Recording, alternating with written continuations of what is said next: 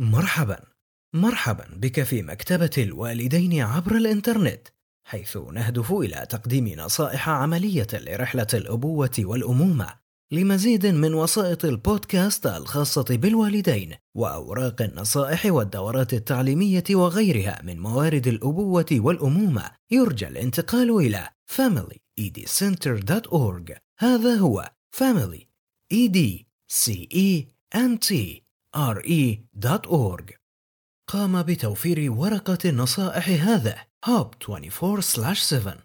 للمزيد من المعلومات الرجاء زيارة www.hub247.ca أو الاتصال على رقم الهاتف 0821 905792. خط الأزمات المجاني هو 0180 810 8001. وضع الحدود الشخصية. هل يصعب عليك قول لا أو نعم؟ هل تكون على ما يرام عندما يقول لك الآخرون لا؟ هل تتبنى مشكلات الآخرين أو آلامهم؟ هل تشعر بمشكلات الآخرين أو آلامهم؟ هل تشارك المعلومات الشخصية بسرعة أم ببطء؟ هل من الصعب عليك أن تشارك أي شيء؟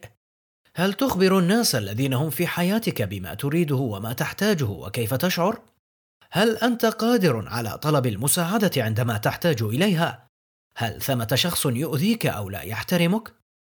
الحدود الشخصية هي الخطوط التي نرسمها والاتفاقيات التي نبرمها مع الآخرين. أتخيل طوق هولا هوب قويا ومرنا حول جسمي، ويمكنني تحريكه جانبا والسماح لشخص ما بالاقتراب، أو يمكنني دفعه للخارج وإفساح المجال إذا كنت بحاجة لذلك. ويمكن أن يحمي الطوق جسمي ومشاعري وحقوقي، ويمكنه أيضا إيصالي بالآخرين.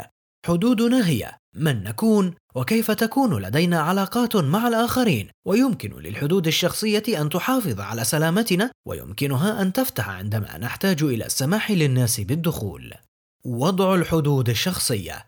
يمكن أن يصبح الأمر مخيفا أو مربكا عندما تكون حدودنا متشابكة للغاية مع شخص آخر أو بعيدة جدا عن الأشخاص الآخرين، فأنت منفصل عن الآخرين، لكن لا بأس أن يصبح الناس قريبين منك إذا اخترت ذلك.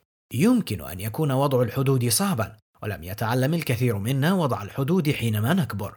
فإذا كنا قد تعرضنا للأذى أو الإساءة أو قيل لنا إننا لسنا جيدين بما فيه الكفاية، فقد تكون حدودنا الشخصية مكدومة أو مكسورة أو مفقودة. ويأخذ تعلم وضع الحدود الشخصية الكثير من التفكير والتدريب، وسيساعدنا وجود حدود أن نشعر بشعور أفضل تجاه أنفسنا وعلاقاتنا. وضع الحدود ليس كتهديد أو محاولة السيطرة على شخص آخر، بل هو أن تكون واضحا وتختار ما هو الأفضل بالنسبة لك. أنا أكون. أحضر بعض المجلات القديمة وبعض الأوراق ومقص. قص الصور والكلمات التي تجعلك تفكر في أشياء عن نفسك، وحاول أن تجيب عن السؤال أنا أكون بأكبر عدد ممكن من الطرق. لاحظ ما الذي وضعته في حدود الصفحة. الحدود الشخصية تحمي الحقوق الشخصية.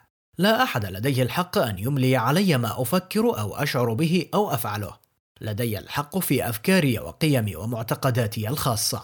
أنا أقرر ما أشاركه مع الآخرين بناء على ما أرى أنه مناسب لي. لدي الحق في أن أقول لأي شخص يؤذيني أو يسيء إلي أو لا يحترمني أن يتوقف، أنا لست بحاجة إلى هذا. لدي الحق في أن أحب نفسي وأحترم نفسي وأدافع عن نفسي. لدي الحق في أن يكون لي علاقات أستريح لها. لدي الحق في أن أكون أنا، وطالما أنني لا أؤذي أحدا فلدي الحق في أن أعيش كما أريد أن أعيش، وهذا صحيح حتى لو لم يعجب الآخرين. ليس علي أن أشعر أنني سيء لأنني لست ما يريده شخص آخر. أنا أتقبل نفسي وما أنا عليه الآن. ليس علي أن أكون مثاليا. تدرب على وضع حد. اذكر اسم أو وصف السلوك غير المقبول بالنسبة لك. عبر عما تحتاجه أو تتوقعه من الشخص الآخر. اعرف بنفسك الإجراء الذي ستتخذه إذا كان الشخص لا يحترم حدودك. لا تقلل من احترامي، وإذا لم تحترمني فابتعد.